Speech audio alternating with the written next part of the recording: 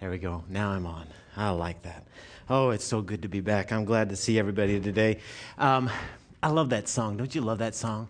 I just think that is an absolute beautiful song. And here's the thing.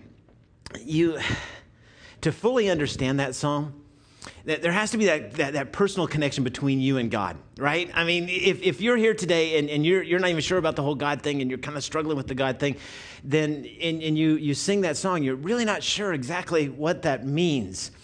But when you have a personal connection with God, whenever He is your personal Lord and Savior, and you come to that place where you understand that He is everything.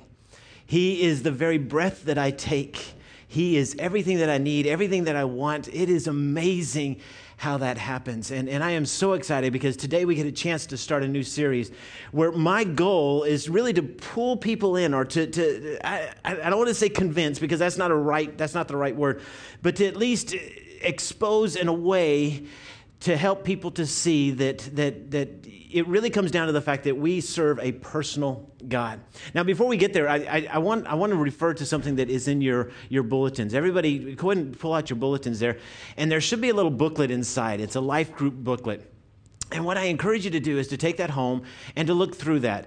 We have been talking about life groups for a long time, and we just produced this booklet. I'm excited about this booklet. This is a great chance for you to be able to explore and to learn what a life group is, how you can get involved in a life group, and then ultimately what we're doing in life groups.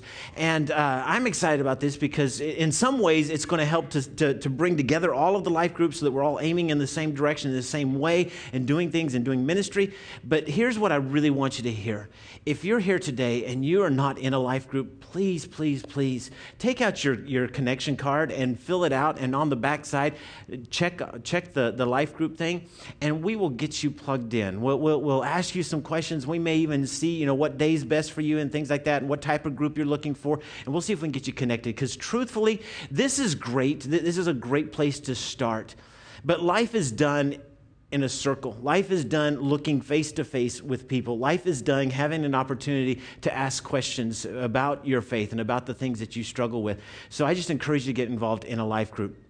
So like I said, I'm excited about starting this new series. We've entitled it Making It Personal. And basically what we're looking at is that we have a lot of people, maybe not this service, though I think that there's probably even some even in this service, who attend Valley, and they like Valley. They like the music, they like the people, they even are excited about the fact that every once in a while the preacher actually says something that's good and keeps them awake and things like that. So I love that. But if I were to sit down with some of you and to ask you, so where are you at with Jesus? Some of you would say, well, you know what, I don't know that I buy into the whole God thing. I don't know that I fully agree that there is a God even yet. And if there is a God, I don't know that it's the God that you serve. So I'm really on the fence on this, but I love coming and I love hearing and I love singing and I love being a part of the situation, but I'm just really not sure. Well, here's the good news. Over the course of the next 4 weeks or the next month, in the month of November, my goal, and I'm just going to tell you up front, my goal is to help you come to that place. If you're right on the edge and you're wondering, you're thinking, I'm here, I'm searching, I'm seeking. My goal is by the end of the month that you will cross that line of faith and that you'll develop or you'll have a personal relationship with God.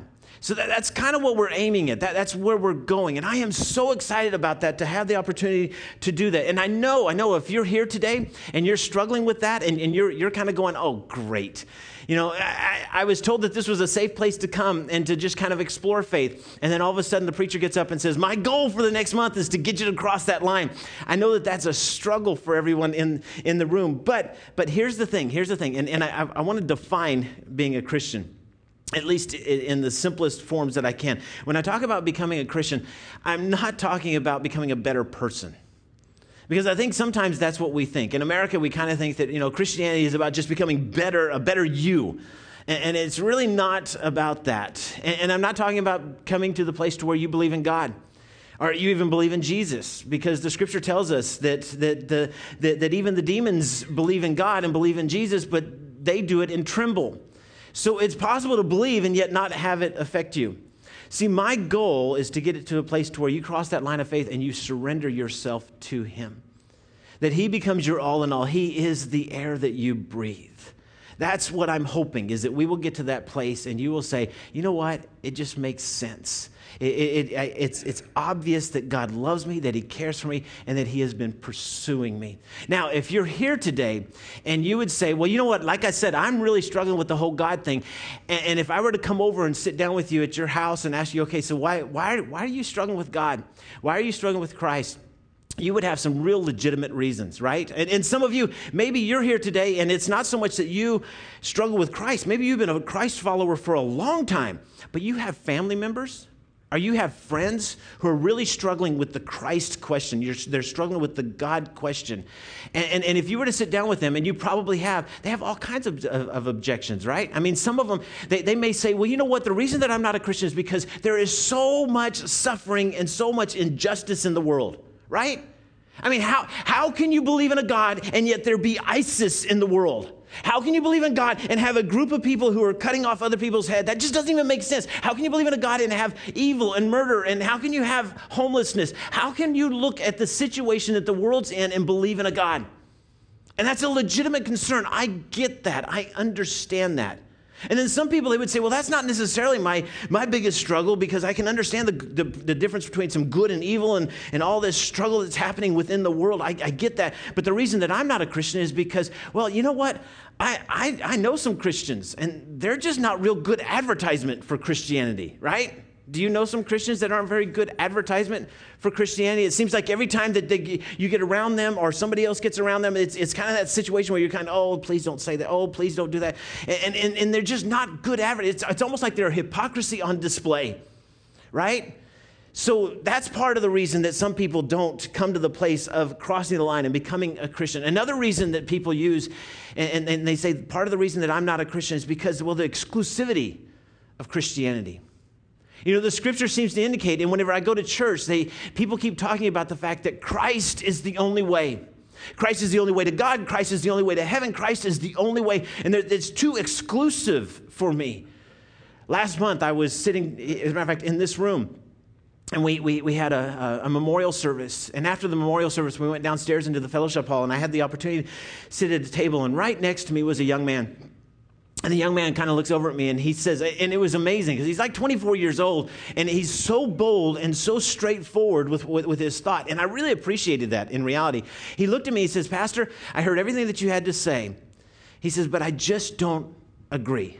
And I said, okay, well, what do you not agree about? He says, I just have a difficult time really believing that Christ is the only way. Why is it that we can't be good enough to be able to earn the right to be with God and things like that? And I got that. Those are objections. Those are real things that get in the way.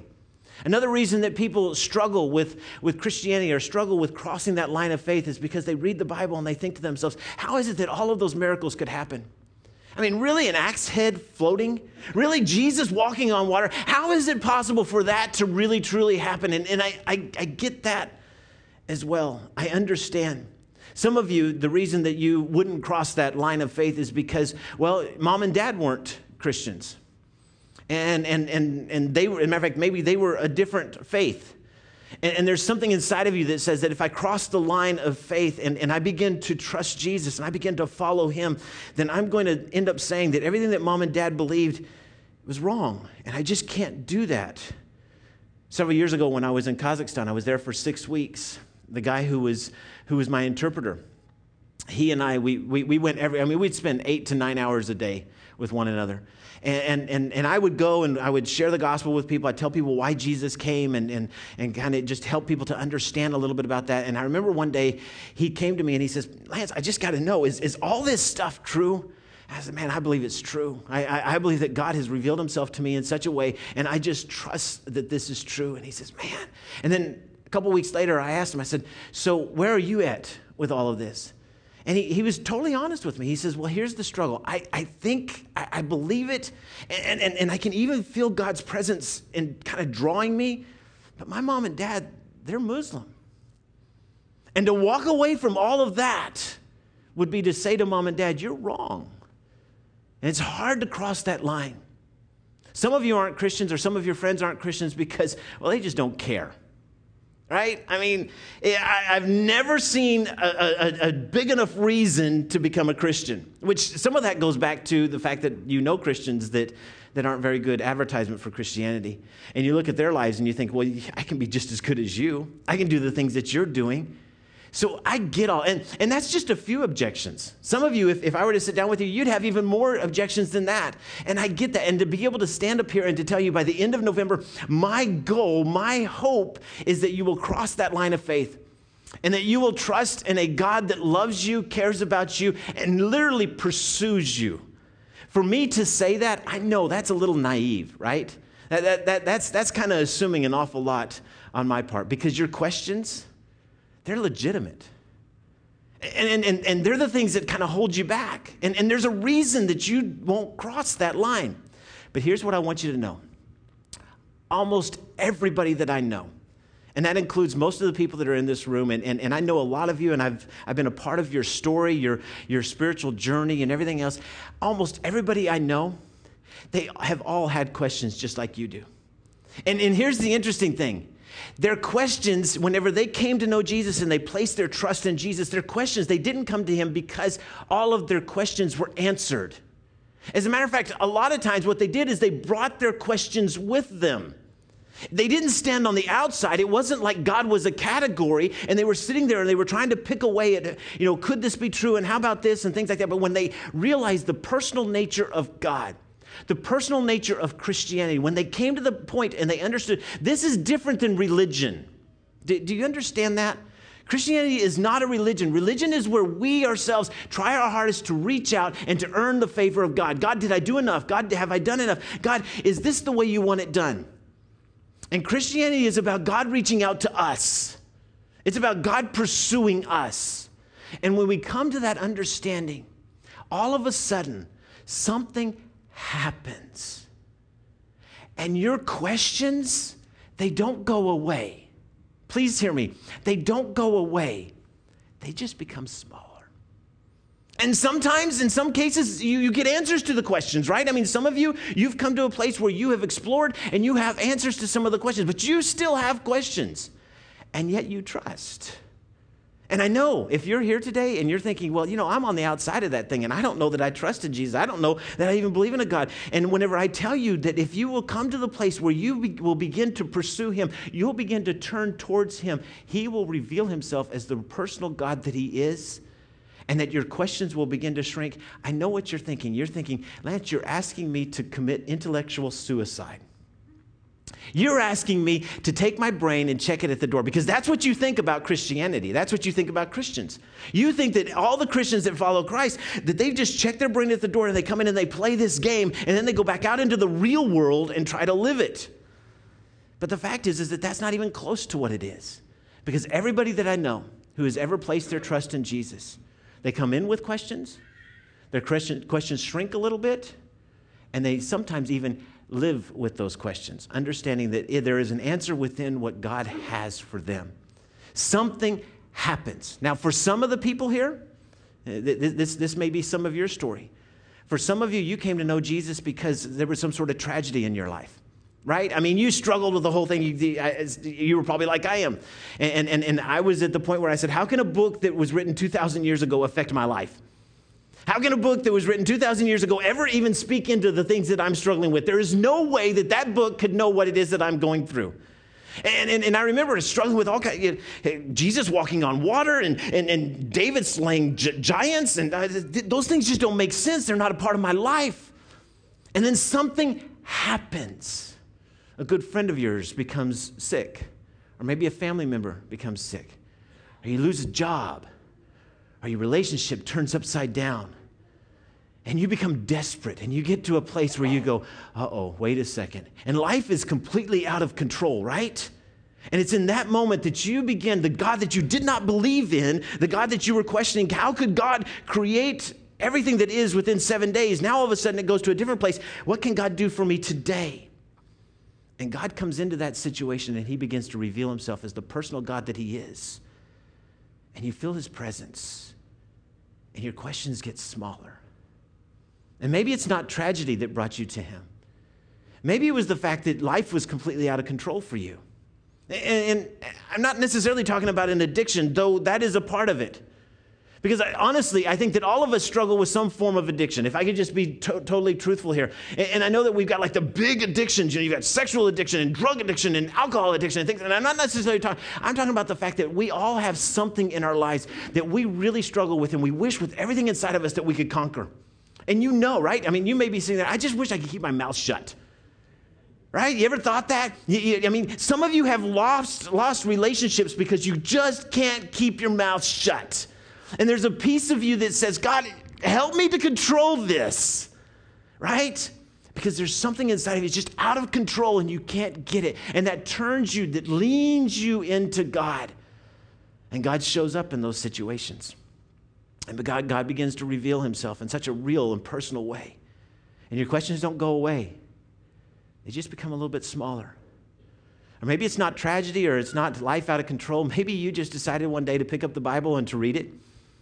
Maybe you were dared to read it. Maybe, you were at a Sunday school class, or maybe a friend of yours, or maybe a girl that you were dating, or a guy that you were dating said, you know what, you ought to just read this. You ought to go to church. You ought to check it out. And you began to read the Bible. And as you read it, something in there just sounded right.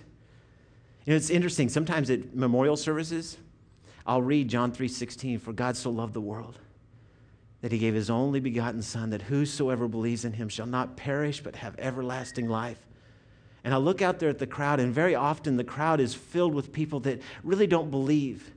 But they've walked up and they've shown up here because out of respect for the person that passed away. And it's interesting because at memorial services, we come to the place where we understand our mortality, right? We understand that we're going to die. And I'll quote John 3:16, and I'll look at everybody and say, isn't there something that just sounds right about that? So you pick up the Bible and you read it, and it's interesting. God knows you. Isn't that weird how you can open it up and it speaks to you, your situation. And you can fight it and you can say, that's just not true. But the fact is that God is speaking to you. It's like he's whispering in your ear. Or maybe it's not the Bible. Maybe it was a song that you heard on the radio or a movie.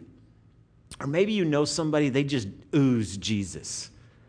Right? They just drip Jesus. Every time you get around him, you go, man, there's something different. I know other Christians, and I don't want anything to do with them, but there's something about you. And that draws you in. And the thing about it is that your questions don't go away, they just shrink. So for the next few weeks, my goal isn't to answer all your questions. I don't think I can. You could come to me and you can say, the reason I'm not a Christian is because of all the suffering in the world. And I can sit down with you and I can explain what it is that I see about suffering and why we have suffering and everything else. And I can even give you books from scholars that answer the question about suffering and everything else. And you can sit there and you can go through everything. And I could attempt to answer that question adequately. But that still isn't going to make it to where you become a Christian and you have a personal relationship with Christ. Because the thing that separates Christianity from every other form of religion, from every religion really, is that it's a personal nature. It's a personal relationship. Now, I know some of you are sitting there saying, Lance, I hear what you're saying, and I get all of that, but there is no way that I'm going to check my brain at the door. There is no way that I am going to come to him, and I'm just going to let go of my questions. I'm not asking you to do that. But I am telling you, when it becomes personal in your life, when something happens, when you meet that God that knows you, that loves you, that pursues you, something happens inside and your questions get smaller. Let me give you an example. Prior to me meeting Lisa, now please hear that, because last night I said the same thing and I had so many people looking. Lisa was there and had so many people looking over at Lisa and going, I can't believe he's saying all this stuff. So just hear me say, prior to me meeting Lisa, I had all kinds of concerns about getting married. It wasn't that I didn't want to get married. I was 26 years old. I was ready to get married. I knew that. But everybody that I knew, I wasn't quite sure. Is she the one? Right? I mean, there's the commitment question. Do I really want to be committed to just one person? And what if I get committed to this one? I give her the ring, and then all of a sudden, a month later, I find somebody else. Now I'm in trouble because I've already committed to over here. So it's this huge commitment struggle that I had. And then there's the whole question about freedom, right? I mean, those of you that are guys here, you probably understand this. There's that part of you that says, I can get up and I can go and I can do anything that I want to do anytime that I want to do it. And I don't have to worry about being accountable to anybody. Just go. And I knew that whenever I enter into and I bring somebody new into my life, now all of a sudden I have somebody else that I'm accountable to, somebody else that whenever I get ready to go someplace, she's going, where is it that you're going? And how long are you going to be gone? And when are you going to be back? And I have all these questions. I can't just go. So I had a question about freedom. And then there was the question about, it's just too expensive to be married. I can't even pay for myself. I can't buy myself a Happy Meal. I had a job that was paying minimum wage, and there was just no possible way for me to be able to bring somebody else into my life and say, hey, guess what? I'll pay for you too. So there was the question about it being too expensive. And then there's the whole thing about, I knew too many people that had unhappy marriages. I mean, I'm a product of 2 different divorces. So I went through both of those situations where I watched my mom, brokenhearted, go through bad marriages. And what if? So I had all kinds of objections and all kinds of questions whenever it came to marriage. But when I met Lisa, something changed. You know what it was? I fell in love. It became personal. My questions didn't go away. I mean, they're still there. But they don't seem to matter. Does that make sense? And something happens whenever you meet the personal God. Now, I know, we've spent an awful lot of time, and this is the intro to this series, and I want to kind of lay it out and let everybody see that I get it. I want to acknowledge the obstacles that you have and the questions that you have, and to even say it's okay to have those. But have them and come to Him. Because God is not a category that you can take or leave.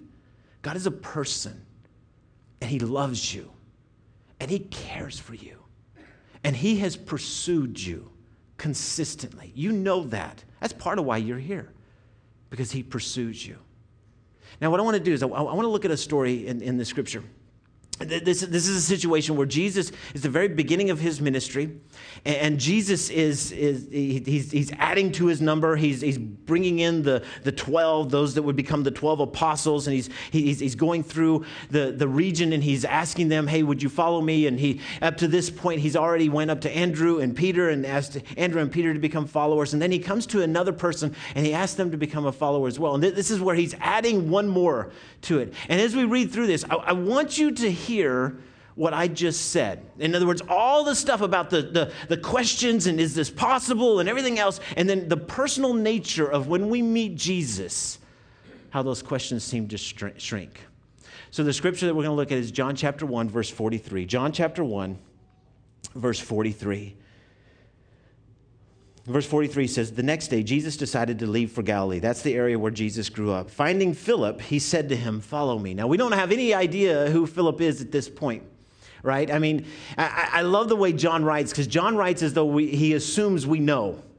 And I think there's a good reason for him to assume we know, because this particular gospel was written it was probably written 50 years after Jesus' death, burial, and crucifixion, this particular gospel. And that means that there's a lot of life that has gone, and a lot of people know the stories of each one of these individual apostles. So whenever John just refers to him and says he met Philip, it was like, I assume you know who I'm talking about. But for those of us that don't know anything about Philip, it's a little bit struggle for us. And he just says he found Philip. Finding Philip, he said to him, follow me. Verse 44, Philip, like Andrew and Peter, was from the town of Bethsaida. Philip found Nathanael. I like that. So in other words, Jesus comes to Philip and he says, Philip, I want you to follow me. And Philip says, okay, I'll follow you. Because maybe he had been watching Jesus. Maybe he had been listening to what Jesus had to say. And he made the decision, you know what? I think there's something different about you. I want to follow you. But as he's following Jesus, he begins to think, I have a really good friend that would really enjoy this as well, right? I have a really good friend that is interested in the Messiah, and he goes and he finds a friend of his in order to tell him. So he says, Philip found Nathanael and told him, we have found the one that Moses wrote about in the law, and about whom the prophets also wrote. Now you need to understand what's being said here, because this is huge. Because up to this point, all of the Jews in that particular region, well, all of the Jews everywhere, they were longing for, they were looking for, they were waiting for the Messiah. And Philip shows up to Nathanael and he says, Nathanael, I want you to know we found the Messiah. And I can just see it. Nathanael's looking at him and going, okay, wait. It's been like hundreds of years since Moses wrote about this. Hundreds of years since the prophets have written about the Messiah coming. And Philip, I don't know if you know this, but there's a lot of Jews that have given up on the Messiah ever showing. So Philip, I hear what you're saying, but more than likely you didn't find the Messiah. More than likely you found one of those other people that were pretenders. And I love it because Philip's sitting there going, no, we found the one that Moses spoke about. And then listen to what he says, because this is so cool. He says, Jesus of Nazareth, the son of Joseph. Now, for most of us, we read that and we just read over it, and it doesn't even really apply because we don't really see. But this is the place where it kind of gets tripped up. You know, Philip goes and he is trying to convince Nathanael that they found the Messiah. But as he introduces the idea of the Messiah, he says, Jesus of Nazareth, the son of Joseph. And this is the place where we begin to see that Nathanael's a lot like you. He's a lot like I am. He's a skeptic, right? I mean, he's looking at this stuff and he says, whoa, I have a real question about this situation. Because look at what he says. He says, as we go down, Nazareth, can anything good come out of Nazareth? Now, that's a legitimate question. Basically, what Nathanael's saying is that, okay, I'm not even sure that you have even found the Messiah, but if you did find the Messiah, there is no way that the Messiah came out of Nazareth.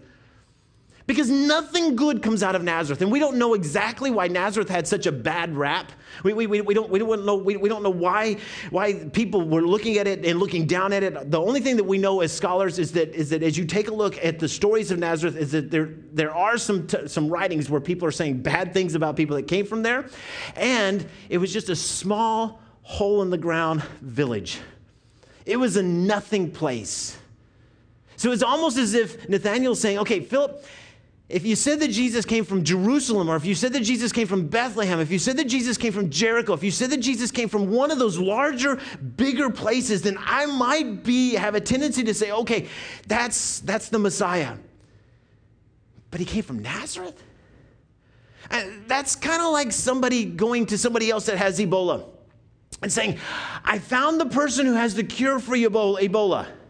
You did, yes. He lives in Mossy Rock. And he discovered it in his lab, in his shed. And everybody starts to think to themselves, wait, OHSU, Houston Medical, one of these big situations where they have scientific labs, maybe that's where they would find the cure to Ebola. Not in Mossy Rock. We just wouldn't expect that. So when Philip shows up and says, we found the Messiah, his name is Jesus of Nazareth. He's from Nazareth. Nathanael says, I got a real problem with that. There's no way that he could be from Nazareth. I'm not moving beyond this place until we get that thing settled. And Philip, at this point, he does something that really is pretty wise. See, Philip could have sat down and said, okay, so Nathanael, your struggle is that he's from Nazareth, right? Yeah, that's my struggle. Okay. So then, Nathanael, let's sit down and let's make a list of all the reasons that he could be from Nazareth and all the reasons that maybe he couldn't be from Nazareth, and let's try to figure out if we can somehow figure out, could the Messiah come from Nazareth? Could we answer that question? And yet that's not what he does he? Look what Philip does. Nathanael says, Nazareth, how can anything good come from Nazareth? And Philip says, come and see. Come and see. Whoa, Philip, you don't understand. I have a legitimate question. I have a legitimate hang-up. I have a legitimate obstacle, a legitimate reason why I should not believe that this man is the Messiah. You need to stop, you need to come back here, and you need to answer this question. And Philip says, no, come and see. No, I don't want to come and see. I want you to answer my question. Listen, Nathanael. You come, you see. If you still have that question after you meet him, you can ask him. Because I can't answer the question. I can't make this thing go away. I can't make it to where you say, oh, I get it. But when you meet him, you'll know. You'll know like I know, right? Some of you are in the room and you've been followers of Christ and you know. And whenever you talk with people, sometimes you make the mistake that Philip didn't make, and you sit down and you try to argue with people about stuff. And you're not going to win them that way. You were won because you met Jesus and you knew. So Philip says, come and see. Come check it out. Then listen to this. Verse 47. And this is so cool because if you're one of those people that really have obstacles or questions or intellectual hangups about Jesus, about Christianity and everything else, I love this. Listen to this. It says, when Jesus saw Nathanael approaching, he said of him, here truly is an Israelite in whom there is nothing false. Some of your translations may say, in whom there is no guile. Literally what Jesus is saying is that here comes a guy who isn't going to pretend. If he has questions, he's going to bring them up. He is honest with himself and with those around him. And see, Nathanael's taken back a little here. And Nathanael's walking up to this guy that Philip had just said. He just met them. He just heard about this guy. And Philip has said that he's the Messiah. And Nathanael shows up. And I think that even in that conversation, Jesus looks up at him and says, hey, Nathanael, how are you? Here comes a guy that is without guile. Here comes a guy that is without false. Basically what he's doing is he's affirming the questioning attitude of Nathanael. He's saying it's okay. It's okay to be questioning. It's okay to be that person who doesn't just fall for it. Bring your questions here. I love that. And then listen to the way Nathanael responds. How do you know me? See, all of a sudden it became extremely personal, didn't it? See, Jesus of Nazareth went from a category, he went from a maybe Messiah to, oh my goodness, I've never met you, I don't know you, but yet you know me. How do you know me? It became very personal. And then listen to what Jesus said. This is so incredible. Jesus said to him, I saw you while you were still under the fig tree before Philip called you. Most scholars believe that what he's talking about there, it wasn't so much that I was walking down the road and I saw you sitting over there and I knew who you were. Most scholars believe that, see, the fig tree is an image of prayer. It is an image of, I saw you as you were over there lounging under the fig tree talking with your heavenly Father. And Nathanael, I want you to know that I heard that. That's amazing. Jesus became extremely personal. See, those of us that are followers here, the reason you're a follower is because he became very personal to you. He knows you. He loves you. He cares for you. And those of you that aren't followers and you're still struggling and still having obstacles and questions and everything else, I get that. But like Nathanael, come with your questions and see what it is that he'll do. See how he'll open the door. Look at the way Nathanael responds. Verse 49. So Nathanael looks at Jesus and he says, okay, now let's talk about this Nazareth thing. Is that what he said? That's not what he said, is it? Why didn't he say that? That was a legitimate question before, wasn't it?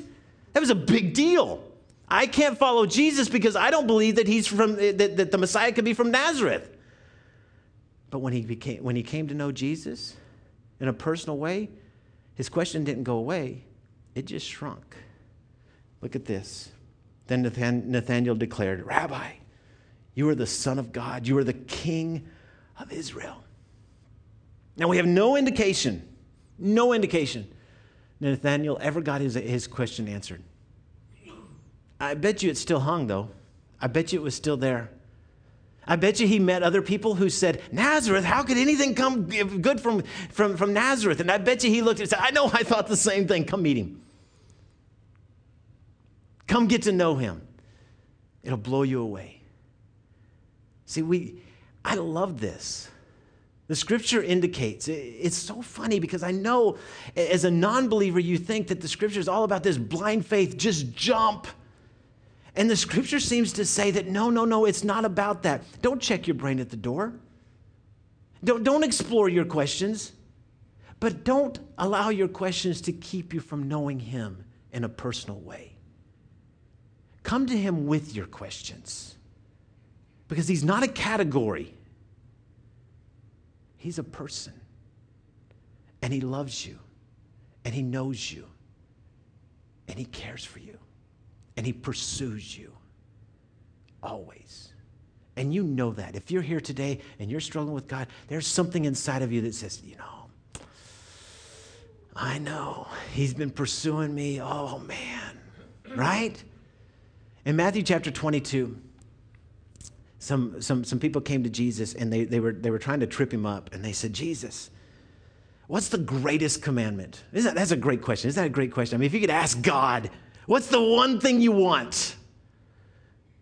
And Jesus looked at them and he says, love the Lord your God with all your heart, with all your soul, with all your mind. See, Jesus doesn't discount the mind, but he does say it starts with the heart. That's the way all relationships start, right? They start with the heart, and then we get to know. If I had said, you know what, Lisa, I'd like to marry you, but I got to find everything out about you first. I got some real big questions about you. I still wouldn't be married, and she probably would have moved on. But it began with the heart. I fell in love with her. And that's what, when it comes down to it, God, he wants you to know him more than he wants you to have all the answers to your questions. Bring your questions, but as you bring them, they'll get smaller. So here's what I'm going to ask you to do. I'm going to ask you to commit. Would you commit? Commit for the rest of this month. I'm going to be there. Man, every week I'm going to be there. If you're struggling with God, just come. Hear what it is that God's word has to say. And those of you that are believers, and that's the vast majority of you here, I'm going to ask you to do two things for me. For one, would you pray? Please just pray. Pray every single day, every single moment that you think about this. Pray for this month. Pray for those that attend, because we have so many people that attend Valley, and they attend here because they like it here, they like the people here, but they just don't really know. Would you pray that God will get a hold of them? And then the second thing, would you invite people that you know that are struggling? And just say, hey, come and see. All right? Just, would you play Philip? Just come and see. Come check it out. See what God will do. It'll amaze you. So here's what I'm going to ask you to do. Would you take out your card, your little connection card? And if you'll take that out, and some of you, you're already a part of a home group, so you've already checked that, or you've checked that months ago, weeks ago, whatever. Some of you, you need to do that because you want to be a part of a home group, but some of you are here today, and you would say, I want to know more about Christ. And would you check that box? It says, I'm making a decision today. Or no, it says, I'm praying today that God will reveal himself. Would you check that? And just let me know that you're praying. And then would you begin to pray this week and next week and all this month? God, reveal yourself to me, for I want to know you more than I know the answers to my questions. Would you do that? And then just place it into the offering plate that comes by. Let's pray. Heavenly Father, thank you for today. Thank you, God, for this incredible opportunity for us to be able to come and to start this new series. Lord, I am so excited about this. I'm excited about what you're going to do. And I pray that, God, through this, there would be many, many people who would surrender to you.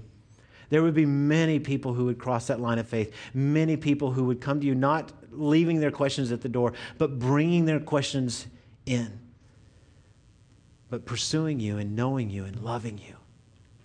For God, you're a personal God who knows us, who loves us, and who cares for us. Thank you. For God, we ask all this in your precious name. Amen. We have found the Messiah. That's pretty good stuff. Really good. The one who would die for our sins. And earlier this morning we sang about that we don't have a name. We're not called by our failures or our inadequacies. We're not named by God for the things that we've done or the things that have been done to us or places we've been, but we're just a child of the one true King. And this is a song we introduced last week that just talks about second chances. And the reality is that even as a child of the one true King, we still fail, and sometimes pretty miserably, at least if you're anything like me. And if we just come to the Lord and confess our sins, he's faithful and just to forgive us our sins and to cleanse us from all unrighteousness. My future hangs on this. You may pressure graciousness from dust. Please don't stop creating me. Your blood offers the chance to rewind to innocence, reborn, perfect as a child. Oh, your cross, it changes everything. There my world begins again with you. Oh, your cross, it's where my hope restarts. A second chance is heaven's heart.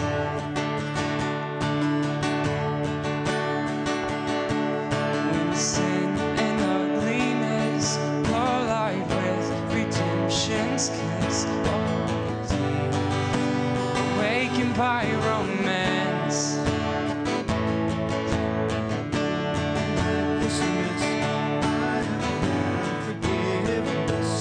Mercy is infinite as you. Oh, your cross, it changes everything. There my world begins again with you. Oh, your cross, it changes stars. A second chance is heaven's heart. Countless second chances we've been given at the cross. Countless second chances we've been given at the cross. Oh, your cross, it changes everything. There my world begins again with you. Oh, your cross, it's where my hope restarts.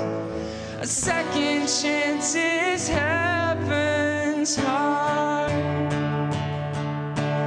Countless second chances we've been given at the cross.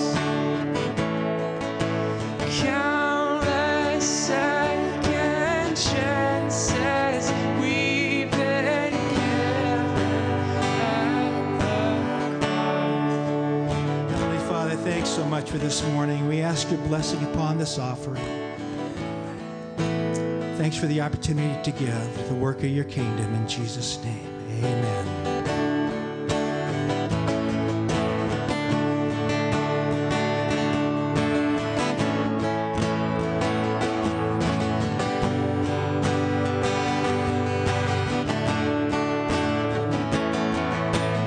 Oh, your cross, it changes everything.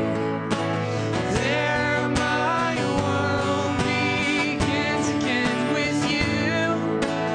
Oh, your cross, it's where my hope restarts. A second chance is heaven's heart. Oh, your cross, it changes everything. There my world begins again with you. Oh, your cross is where my hope restarts. A second chance is heaven's heart. All right, God bless you. Have a wonderful day.